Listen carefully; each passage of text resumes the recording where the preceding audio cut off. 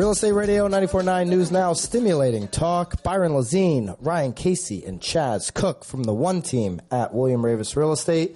And we've got a special episode. We haven't done this in a while. It's been a long time. We have Anthony Acri, the running for the 97th State Representative in a couple of days on Tuesday. Anthony, welcome to the show. Good morning. Thank you for having me here. Yeah, we're excited to have you.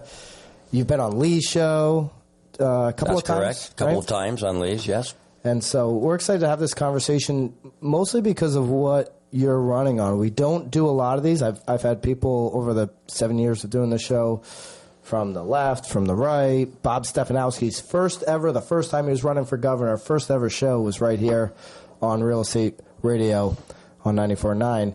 And I think what we're most excited to talk about with you is this revitalization of New Haven. Right. We care about the real estate economy, and every week we talk about that, the health of our home values, of our community.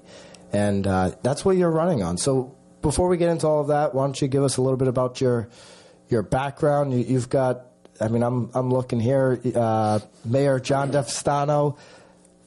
DeStefano appointed you to be on the advisory board of New Haven Police Pension Committee, amongst other things. Why don't you give us your background? Sure, and I appreciate that. So I was born and raised in New Haven. Went to school at Notre Dame, Quinnipiac. Notre Dame, then Quinnipiac? Or Notre Dame High School. High school, then Quinnipiac. Then Quinnipiac University, right. Business degree, accounting degree. Moved on to do some work in the federal government, working for the federal government as a matter of fact, locking down the borders was one of the biggest things that we accomplished, the company that I owned. And that was a Connecticut-based company also. So we've been in Connecticut. I've been in New Haven all my life. And some of the things that I look at as I'm going and running for this 97th district is the possibility of really bringing revitalization to New Haven. New Haven's got the port. It's got the train station in New Haven. It's got Tweed Airport, which I talk a little bit about in the campaign, about the expansion. But right now, we have everything going for us in New Haven, except for what's happening on a local level. And that affects the real estate that we talked about as well. We're number one in violent crime in the state of Connecticut. So when people look at New Haven... Which I was shocked before we started the show, you said that. Mm-hmm. And I was like... My guess would have been Bridgeport. Did you know that? No. Did you guys know that? No, I would have thought Naugatuck. Naugatuck. I'm sorry, like Naugatuck, Danbury area, not like New Haven. Right. I went to school in New Haven at Southern, and it was safe then, back in the early 2000s. So it's very interesting. I feel like because I go to New Haven all the time, right? And we just opened an office on State Street. We just opened a little satellite office. We love that location. We love the city. We're right across from. Bar on Tavern. I love the restaurant scene in New Haven, and I go to New Haven all the time, and I typically don't feel, in the areas that I'm going to, unsafe. So to hear that number one in crime in the state of Connecticut over Bridgeport, which I believe is number 2? Correct. And then Hartford was number 3? I think Hartford was number 3. Okay. I was surprised to hear that. And that affects, it not only affects real estate, it affects the small business owners, it affects the whole economy. People worry about the economy. Well, if we're going to build the economy, we have to have safe streets. Right. And part of that, and that's one of the reasons I'm running to try to reduce crime, is the New Haven police force is down from 520 police officers to about 330 right now. Wow. So how do you patrol? And how long of a period is that? 520? 520 to 330 right now. And how long of a period to drop from 520 to 330? Like, was that over a course of a year, 2 years, 3 years, 5 years? It's been less than 2 years, believe it or not. Less than 2 years. Less than 2 years. And I think a lot of that has to do with the Police Accountability Act. It's really hampering the police officers, number one, to do their job, and number 2, now they're personally liable. So the Police Accountability Act came out, and was that a state act? That's a state act in That's Connecticut. A state act. So Police Accountability Act, I guess, was an Ed Lamont thing, or? Yes. Okay. And that was what, a year ago, 2 years ago? I think that was 2 years ago. 2 years ago. And then in those 2 years, New Haven in particular has gone from 520 police officers. Correct. To 330. Right. And these are people retiring, or? Well, some are taking early retirement because of the liability that Accountability Act has brought to them, yeah. I'm surprised that at full capacity, 520 is all the police officers in New Haven, because New Haven's not a small city to try and cover with just 500 officers. Yeah.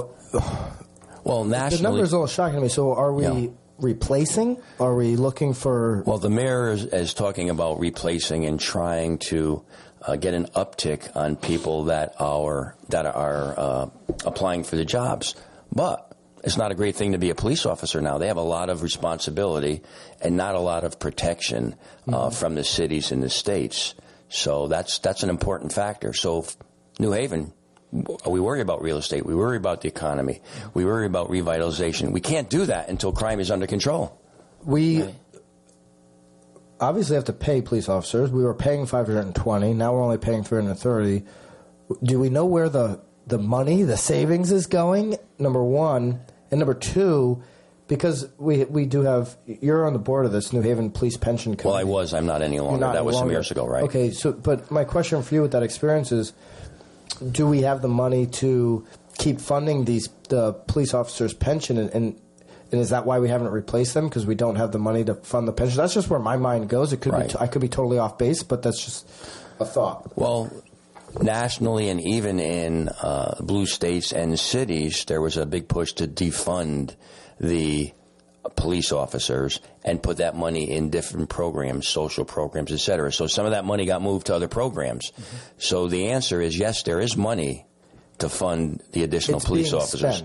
It's being spent in other areas. So it needs really to be pushed back into the law enforcement area. And not only we talk about crime, if I can for a minute, we need police officers back to full capacity, but we need to work with community leaders and get some of these communities funded. I've talked in New Hallville, many different areas, and they said what they need to do is get some funding. They know the bad guys on this corner and the good guys on that corner. The police officers need to work with the community leaders and a social worker program. And, I mean, we could get this city back under control in 12 months.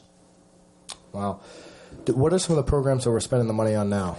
That's kind of evaporated from the police department. It's some nonprofit programs, and I should not give you the names right now because what we're doing is my staff is just looking at how the money's being spent, and I don't want to bring that out right now. But typically some nonprofit programs that are not successful that are being used for money.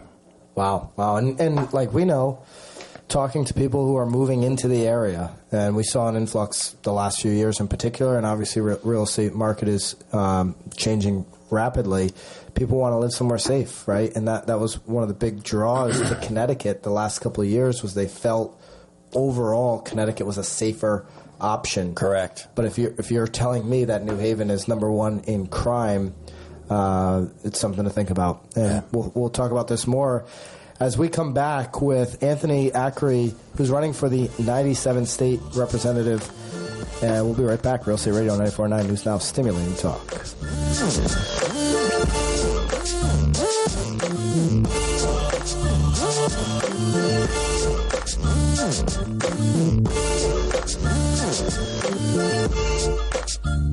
If you're signing up for a short-term life, work it, make it, do it, makes us harder, better, faster, stronger, work it harder, make it better. Real Estate Radio 94.9 News Now, stimulating talk. Byron Lazine, Ryan Casey, and Chaz Cook from the One Team at William Ravis Real Estate. The One Team is the number one team in the entire state of Connecticut for total transactions year to date, according to the CTMLS.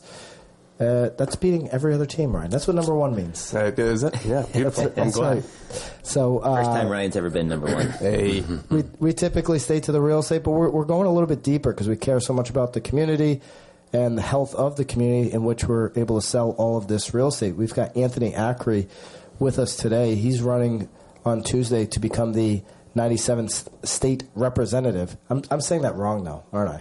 It's 97th district state representative. That's correct. State representative. I knew there was a district in there somewhere. Anthony's passionate about public safety, fiscal responsibility, education, and the homelessness issue that many don't know about in New Haven. I want to dig into on this segment education. People are going to make decisions in 2023 when they're purchasing a home based on key points in life. Okay, that could be diapers. They just had kids, or they have little kids that are going into school and they want to be in the right school district. Could be diamonds. They just got married. Could be death. Could be divorce, right? There's these big factors that people move no matter what the interest rates are, no matter what the economy's doing. These real estate transactions happen each and every year. So the real estate transactions of the last 2 years, where people are just buying on a whim, these COVID purchases, those will certainly be gone. But the people that need to move for a particular reason, could be a job, could be some of the other things I mentioned, they're still going to make a real estate purchase or sale in 2023. And education is a huge one, right? Like the work from home stuff is kind of going away for a lot of people, but where you send your kid to school is ultra important. Talk about New Haven in particular, where you're running, about the education. Connecticut always says, and I see Ned Lamont running on this, they always say, we've got the best public schools. It's a big flag Connecticut waves at the rest of the country. We have the best public education. Is that true for New Haven? So New Haven is last in education in the state of Connecticut. Shocking, last. And you see Yale University and some of the spin-offs there. You hear the colleges. You see some of the good grade schools. We have some charter schools. So you would think it would be up there. It is last in education. One of the things that happened is with COVID, New Haven shut down longer than any other school system in the state of Connecticut. So now it's difficult to bring those kids back up to speed. And one of the problems is that funding for some of the after-school programs, remedial reading, mathematics, that was in place before COVID, has all dried up. So how does New Haven get back to getting to the top of education? We need those after-school programs being brought back, so we need funding from that. But you're right. People look at education when they're moving. New Haven would be the last place people would look at because of the education. And it won't be hard to fix. We need some funding for additional materials for the schools. And we need the after-school programs being reinstituted. And then training for some of the teachers. The teachers have been away for some time. They're back now. We need to bump up their enthusiasm and the training. So, again, it won't take long to get New Haven back. We just need to move on it pretty quickly. Well, are we overstating, just as a whole in Connecticut, I hear it all the time that we just have the greatest public schools, and I have my opinion on that statement, but are we overstating that as a state? Are we, trying to, are we basically living out something that's already past us and trying to still claim it as if it were true? You're correct on that. We had one of the greatest education systems in Connecticut years ago. Now, if you look at the major cities, and I said New Haven is last, but Bridgeport's down at the bottom, Hartford, Stamford, a lot of the major cities, because of the inner city schools and the lack of funding of these after-school programs and the amount of time that they were shut down, I would say the state of Connecticut as a whole is lacking big time in education. Yeah, I mean, we're in our studio here in our headquarter office in Guilford, Connecticut. Guilford, Madison, it serves a very small portion of the students. Great schools, great public school systems, but serving, to your point, talking about the cities here in comparison to cities, a very small percentage of the students that are going through the public school system. Right. What else are we lacking in besides the cities, and particularly in New Haven, when it comes to getting more kids the education they need? Is it like being able to go out of, going to a different school that's not in their district? What flexibility do we have right now in New Haven? What flexibility do we need for them to choose what school? What would level up the playing field for public schools where they actually have to compete with each other? Well, and one of the things I did not mention is the curriculum, and I know this is a wild subject, but in the New Haven public school system, and I'm sure statewide, the change in curriculum has made a difference I know a number of teachers. I have a shop here in Brantford, a mechanical and tire shop, and I get a lot of teachers and police officers, just a widespread group of people from the community. A number of teachers are looking to leave their positions, and these are teachers that have been doing this for a long time, because of a forced curriculum on them. So I know this isn't answering the question. I'll get to that, but I wanted to mention you're now losing or getting rid of teachers that have been there a while, that are well experienced with kids, because of the parental lack of say in some of the curriculum, because of the teachers' lack of say in some of the curriculum. So that's also affected the public school system, and that gets back to the public school system. My sister, and we'll get to the, how can schools compete in just a second. My sister was a tenured teacher. She now works for my media company. One of our top producers here on the team, Emily White, she was a tenured teacher. Was just some of the things that you're talking about was just fed up. Also fed up on the fact that, like, I want to talk about schools competing. Why are, I know it's the union, but teachers, we're not able to have any competition between teachers. You could take a really hard worker like Emily, she's one of the hardest workers in real estate. Her numbers are backing it up. And I know that work ethic was teaching is a hard position. Hard. These people are really working really hard. But when I look at it, as a business operator, I say, okay, there's a group of teachers that are working hard and high performers. And then there's a group of teachers. Listen, I smoked pot with 3 of my teachers in high school. All right? They were public school teachers in the great state of Connecticut with our public school. And that flag okay, so there's also teachers that are just collecting a paycheck.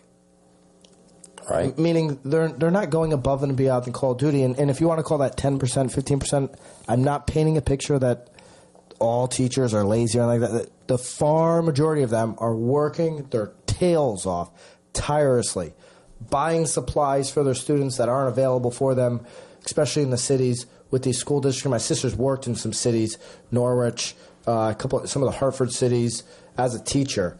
And it's what she said was like, man, it's hard to get the school to support you, and then in some of the cities it's hard to get some of the parents to support you. So you're just on your own out there, right? And so it's hard. But at the end of the day, when you get a top performer like my sister or like Emily here on the real estate team, they just get fed up and they leave, and then we're obviously losing great teachers because of that. Because there's no competition. Everybody gets paid the same. If you're a bad teacher or if you're a great teacher, you're getting paid.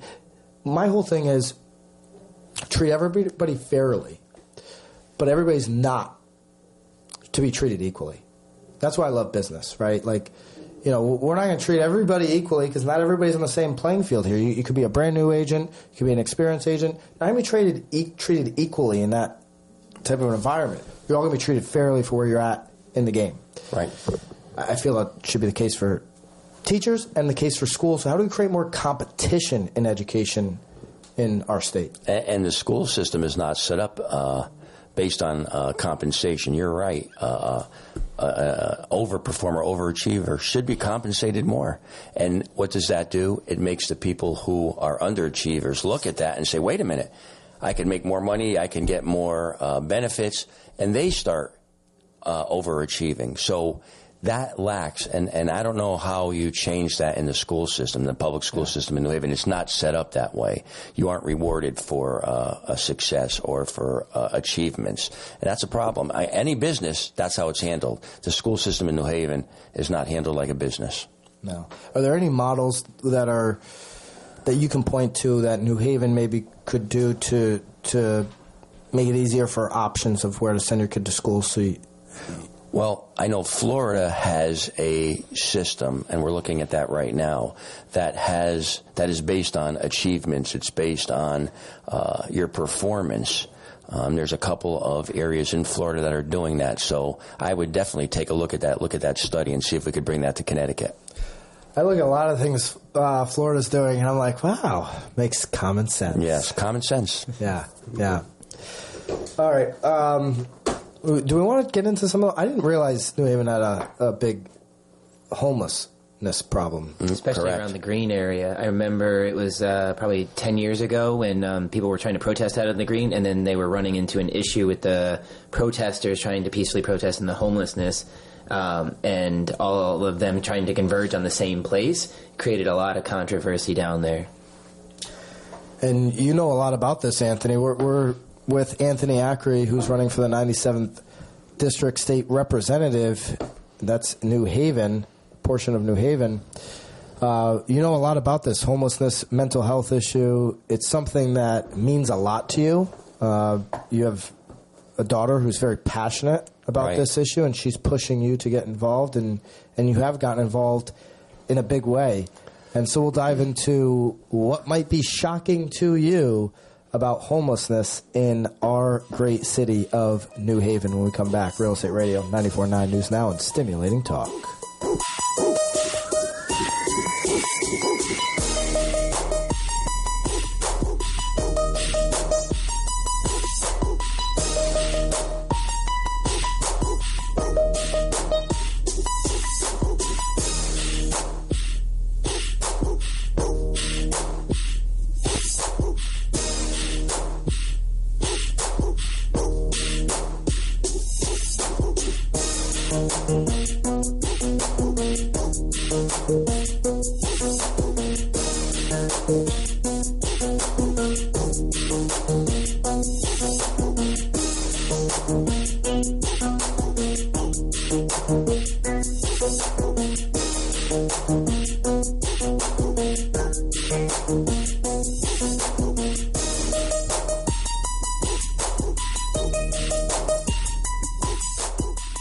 Hi, this is Pete from Yankee Remodeling.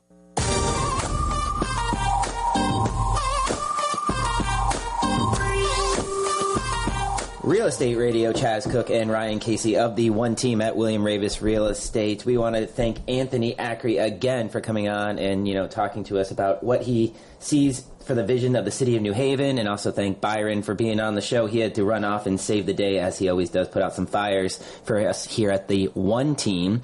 But we are going to finish off this week's show with the weekly rewind. We had ourselves another great week. Right, guy, how was your week? How was my week? You know what? I had an uptick in showings, and people want to list their house. Like last 2 weeks was kind of quiet, and all of a sudden, Boom. Who knows? Who knows what, like we were trying to figure it out. Well, what's the reason why? But Well, that's going to be No rhyme or interesting reason. next show. So we're going to kind of tease that one out there. When we break down all of the numbers from the month of October, we look at under contracts, median price points, days on market, and months of inventory. But first, let's get into this rewind. We had 2 new listings, 3 price improvements, 16 under contract, and 12 closings. All right, our first new listing was brought to the market by Heidi DeRusso, 136 Foxbridge Village Road, number 136. Came on for $234,900. You've got 2 beds, 1.5 baths, just over 1,200 square feet. This is a great end unit townhouse. Underhouse garage, low HOA fees of $300, beautiful contemporary, located in the sought-after Foxbridge Village. So if you are looking for a condo in the Brantford area, you can reach out to Heidi at oneandcompany.com. Our other new listing for the week is 1 Lewis Street in Groton, Connecticut. I'm not going to go too far into this one because it is under contract, but it did hit the market for $439,000, 3 beds, 2 baths, just over 2,000 square feet, and it was brought to the market by Mary Pula. So if you want to keep an eye on that one, if you have any questions about that area, you can reach out to mary.pula@ravis.com. Our 3 price improvements. 101 Winding Road in Madison, Connecticut is now listed at $449,900. That is an Emily White listing, so reach out to her, emily@oneandcompany.com if you are looking in the Madison area. 60 Cowpen Hill Road in Killingworth, Connecticut is now listed for $649,000. That is also an Emily White listing, so emily@oneandcompany.com if you are looking in the Killingworth area. And our final price improvement is 6 Molesick Road in Seymour, Connecticut, is now listed at $427,000, and that is a Tanisha listing, so you can reach out to tanisha@oneandcompany.com. amazing, Chaz, amazing. That's what everyone was waiting for That's what I this do. week. I Everyone's bring just- amazing to the show. You do. All right, now here are the towns where we got under contract. Groton, Norwich, Meriden, Norwich again, Hartford, East Hampton, Hartford, Hamden, Ledyard, Harwington, Harwinton? Harwinton. Cheshire. Is that in Massachusetts or is that in Connecticut? That's Connecticut. All right. Cheshire, New Haven, Stonington, Bridgeport, Wallingford, Bridgeport again, and we closed in Westbrook and East Lyme. That was all the closings? That was all the closings. Well, it says 12, but I only got 2 on here, so we're going to have to... What we'll do is, if you go to our website at the oneandcompany.com, go to blog, we'll update the 1 week rewind so you guys can see exactly what we put under contract. And it's good, because if you go on there as well, you hear these houses when Chaz is talking about it, just go right to the website. You can pull up the photos, you can see exactly, while you're listening to this smooth, silky voice, what the house is all about, right? See the full listings. And a lot of times, too, we do not just photos. We do aerial photos, videos. So, I mean... That's on the YouTube channel, too. You can check out the One Team YouTube channel for all of our stellar listing videos where we highlight the property and we show everyone how we do it here at the One Team. But open houses. All right, we've got a bunch going on today from 11 to 1. So still some time to get over there. 11 Greenview Road in Middlefield, Connecticut. Again, that is 11 to 1, so you got a little bit of time left there. That new townhouse that we mentioned, 136 Foxbridge Village in Branford, Connecticut, kicks off right after the show ends at 12 o'clock and goes until 2 p.m. today. So that is 12 to 2 at 136 Foxbridge Village in Branford, Connecticut. 88 Sullivan Road in Lisbon, Connecticut also starts at 12 today and goes until 2 p.m. So 12 to 2 p.m., 88 Sullivan Road in Lisbon, Connecticut. Tomorrow, we've got another lineup for you. We've got 88 Sullivan Road again in Lisbon, Connecticut from 12 to 2. So if you can't make it today, you can shoot over there tomorrow from 12 to 2 p.m. 101 Winding Road in Madison, Connecticut from 12 to 2 p.m. tomorrow, Sunday, November 6th. Daylight savings, last one hopefully ever. Yeah. 60 Cowpen Hill Road in Killingworth, Connecticut, tomorrow, November 6th, from 12 to 2 p.m. And that... we got 136 Foxbridge Village in Branford, Connecticut, from 12 to 3 tomorrow. So you got an extended open house there tomorrow afternoon. So if you're looking for something to do before the sun goes down at 4:30 p.m., you can head over to 136 Foxbridge Village in Branford, Connecticut, and check out that open house. Chaz, how much time do we have left for the segment? I don't know. Producer Bobby was running the clock there, so he's just going to let us hang high and dry here. But anyway, I have a feeling that he's asking that question because we've got a little Casey's Corner on deck for you folks. I was thinking really quick. I'm not sure. Oh, we got perfect. So let me tell you something. I was watching some sports. I was having a glass of whiskey, and I was thinking about that this is the last time we're going to change the clocks back. I'm excited for that. Did I miss this? Why are we... So we're going to push it back, and then we're going to do forward in March, or, spring forward, and then we're never going to do it again. Is this a us three decision, or... No, this is the whole entire country. Can you imagine if we had that kind of power, though? We got to remember, Arizona never did daylight savings time, and I think Hawaii... Utah. Yep. So keep in mind, so what does that mean? Because I was thinking about, okay, well, next time, a year from... Wait, this is a real thing that's This is happening. Legit. This is not... We're not making this up. Yeah. This is happening. So we used to do it for the farmers, right? Because apparently it had something to do with when they planted their crops and when they needed the daylight to get the most sunlight to help them grow. Mm-hmm. Then somewhere along the line, they stopped kind of following that trend. I'm not sure of the exact details on it. We'll look that up and fill you guys in on that. And then we just kept doing it because that's what we always did. So for years, they've been fighting to get it to go away because it just didn't make sense. And so now this Sunday at 2 a.m., that is going to be the last time we fall back. So... pending recession, war in Ukraine, gas prices, elections, midterms.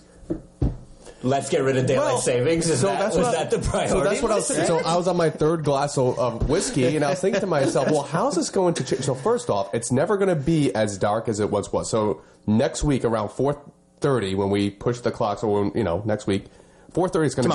Tomorrow. It's going to be dark at 4:30. Yeah. Like, that's, the shortest day. At 4:30 when I go pick up my daughter, it's pitch black. Okay. That's never going to happen again. So it's never going to get dark again, maybe in our lifetime, at 4:30. It'll always be But why 5. the half? Like, this is what I'm failing to... I still think this is a joke. No, dead serious. Why are we being, why is this half measure on this? Just stop. Like, if there was no... Like, why do it one more time? Yeah. There's no discernible difference if we were to just stop immediately. I think it's like anything. Like in war, right? When they call, they say, hey, the war's over, they give it a couple hours for everything just to kind of settle. It's like, maybe this is, who knows? Send the message out, let people adjust. This is, they didn't want to rip the Band-Aid off, so to speak. Maybe people had plans or wedding or have things going on. That where hour is going to...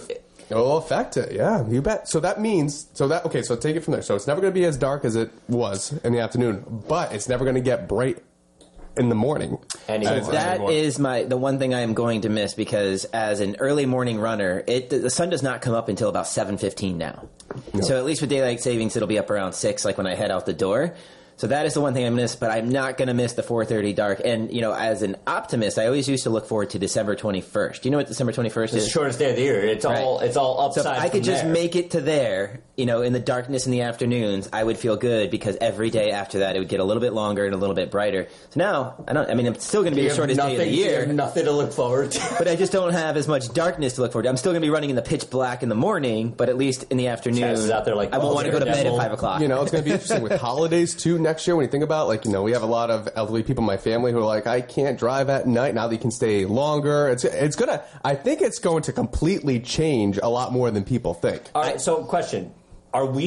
This is going to, excuse me, listeners on 94.9, are we the first country to do this? Or I don't think other countries have daylight savings. I don't think other countries. Now, I know it had to do with the farmers. I was once told it also had to do something with war as well. I'm not sure what the whole history is. But so now you have homework for next week's show. You have to come up with a full report, a book and report. And a diorama to share with the 94.9ers. I'm going to have to get puppets for Byron. The history of daylight savings. Yeah. Jesus. Yeah. So... Yeah, it's gonna be different. It's gonna be. This is blowing your Long Island mind. Ruined my day. You know what? I'm in such a good mood. Do you know why this is gonna help us as realtors? Because there's nothing worse when people get out work and want to see houses. You're seeing them in pitch darkness. Now you're gonna have a little bit more time, an hour. What we in the biz call golden hour. But I remember you used to enjoy the fall market more than any, because if people wanted to go out in that darkness, they were a little bit more committed. They're a little bit more. Yep. Yeah. And they don't have to see my face either. Which usually, more committed to buying. There wasn't as much of a glare up. They're like, why are the lights not coming on in the house? Like, oh, you don't want to see. But yeah, fall is a really good time to. Granted, like I said, the last 2 years has just been haywire with COVID, and so who knows how it's going to go this year. But yeah, I don't mind it, because when people are kind of, I don't want to say you ever have bored buyers, but we got some buyers who are just bored and want to look at houses in the summer. Oh, it's gorgeous out. We have dinner reservations. I'm in town for the weekend. Let's go see a house. Is there an age where that kicks in? Is there an age where suddenly it goes from literally do anything else to why don't I go see houses? Yes, it's called when you have kids and you need a date night. It's like, let's go see a house and go to dinner and I'll say like 30s, 40s, 50s. Sometimes a lot of people. And you can kind of tell off the bat, because I kind of tell them our future plans afterwards, and they just don't seem interested. All right, folks, we got to get ready to wrap this up, but we want to give a big shout out to the boys and girls at Service Station Equipment for sponsoring this show and allowing us to come on here and fill you with all this lovely insight about daylight savings, even though we don't really know anything about it, except that this is the last time. So we will do better on that for you guys next week when we are here. Ryan, if anybody wants to reach you, how can they get to you? Let's do my email, Casey, CASEY at oneandcompany.com. And I am Chaz, CHAZ at oneandcompany.com. That's going to do it for us on this episode of Real Estate Radio on 94.9 News Now and Stimulating Talk. Whoo!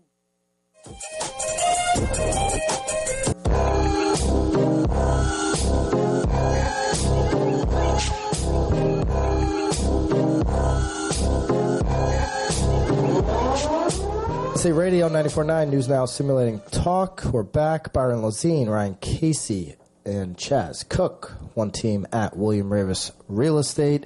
This show is brought to you each and every single week by Service Station Equipment, your residential tank specialist. If you got any residential tanking needs, go talk to the boys and girls, Martin McKinney, Dougie Braun, over at Service Station Equipment for all your residential tanking needs. We're going to get back into the tank here with Anthony Acri, who's running for the 97th State District Representative in New Haven. Anthony's very passionate about crime, education, homelessness. That's why we thought it'd be a good idea to talk to him about all of that on this show as it impacts our real estate economy directly.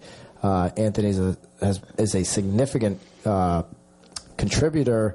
He's worked on a board of nonprofit Men Against Rape in Washington, D.C. He's a member of the board of directors for Amazing Gracie Foundation in Utica, New York. He's helped families with children who have cancer over the years. He's also been on the New Haven Police Pension Committee and was appointed by the New Haven mayor for the advisory board of that committee.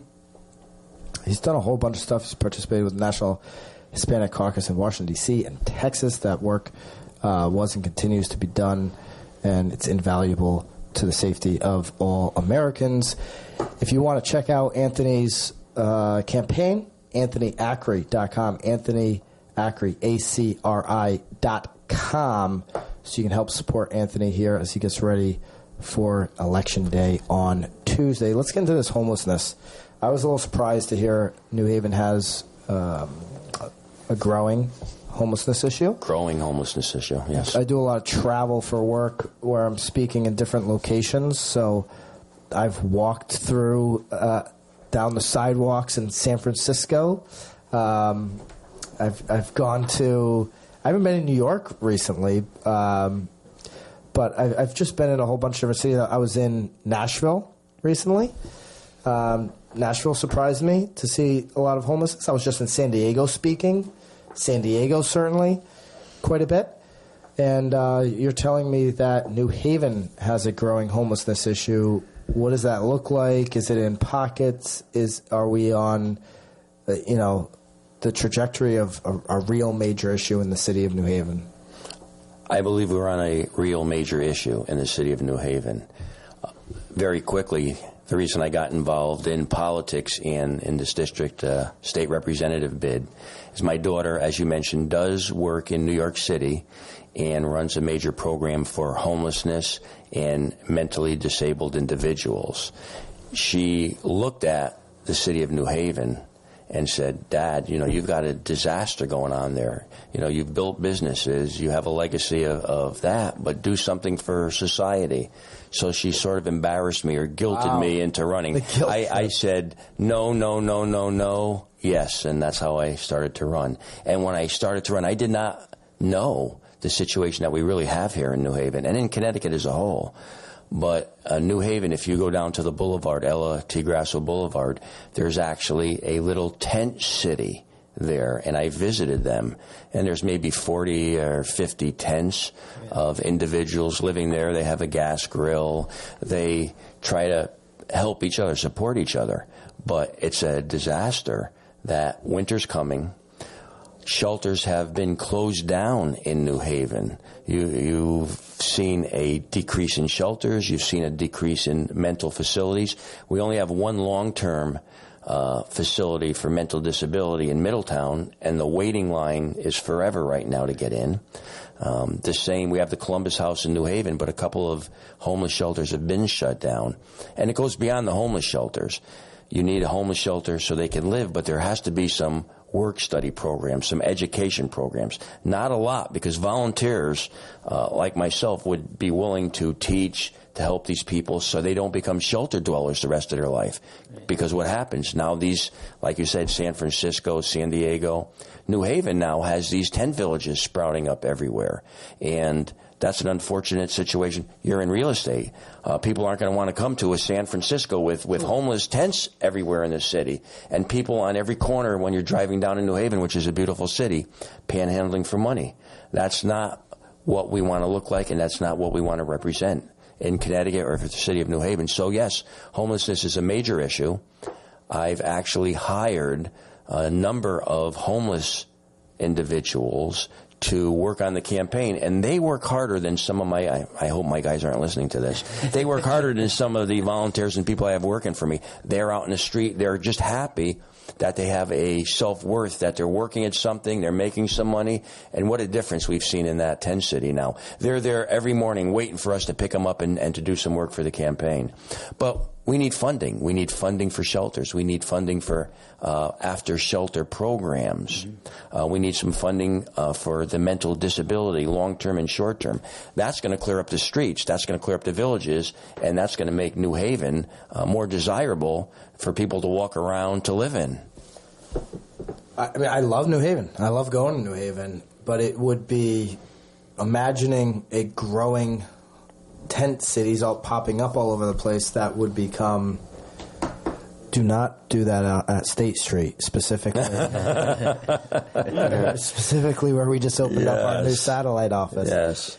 Yeah, it would be hard to feel good about that type of environment, and there's I mean, to your daughter pushed you into this because there's the human side of it. It's like, yeah, I don't want to see that in the city. I don't want to deal with that. That's me, like, coming from a selfish point of view of I just want to, and I think everybody should be selfish in that way. I don't want to live somewhere where I'm dealing with tent cities all over the place. Right.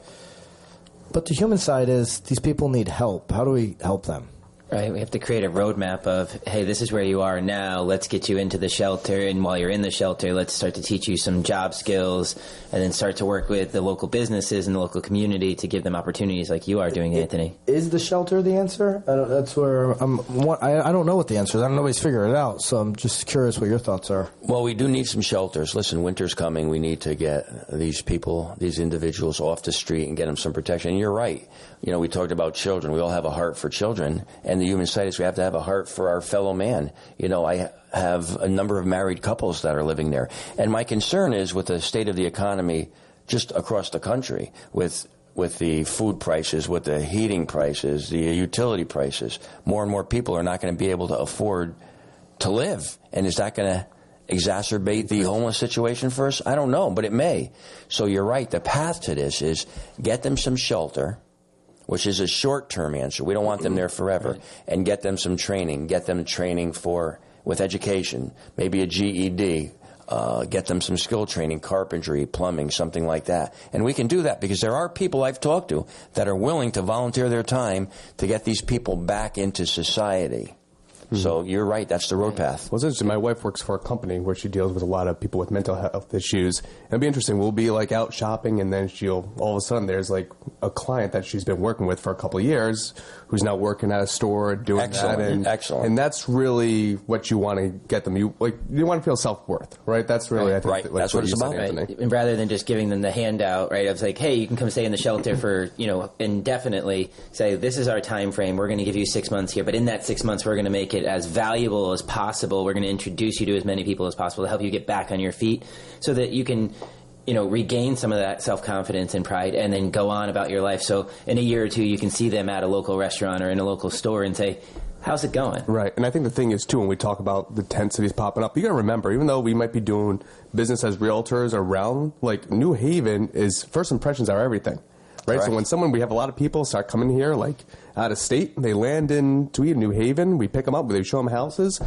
That's the first thing they're seeing is the city, and I feel like that will affect, always the outer towns as well. Yeah, we mentioned Tweed there. We didn't even get into Tweed, which is in your district. Yes. The airport. Maybe many of you listening have already flown in and out of Tweed. You're against expanding Tweed. Why don't you give us your final thoughts there before we break? Sure, absolutely. Well, I've taken the flights out of Tweed. I love the airport. The airport's not going to go away. And actually, the airport is an asset to the city of New Haven. My only problem with the airport is there has to be accountability to the airport officials and the city of New Haven. Number one, to provide what was promised to some of the New Haven residents and actually local residents in that neighborhood. Number two, that the pollution study that they promised would be fulfilled. As I walked through the neighborhood, I could smell some of the jet fuel. I could see some of the things going on there. I've flown in there. You feel like you are Santa Claus dropping onto somebody's roof when you're landing at Tweed. Right. It's a small and quiet neighborhood. Now they have to deal with noise. They have to deal with traffic. They have to deal with pollution.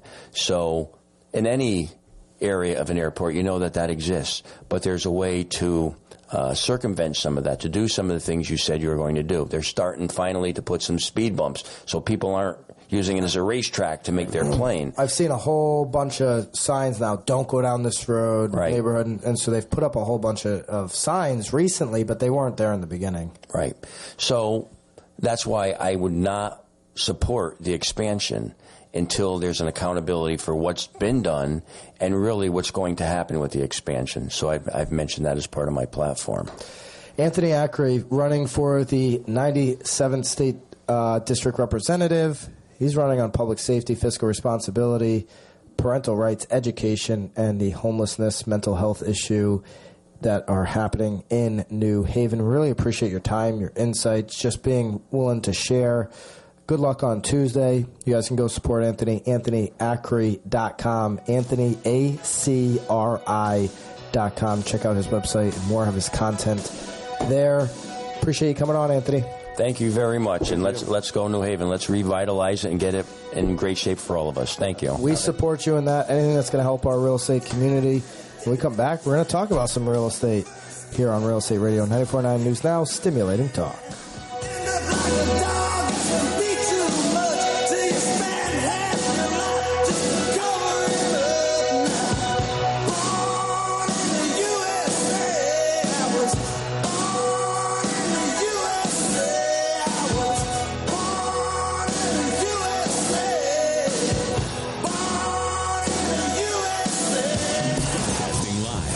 Bruce Dillon Buick GMC Studios, WJJF, Montauk.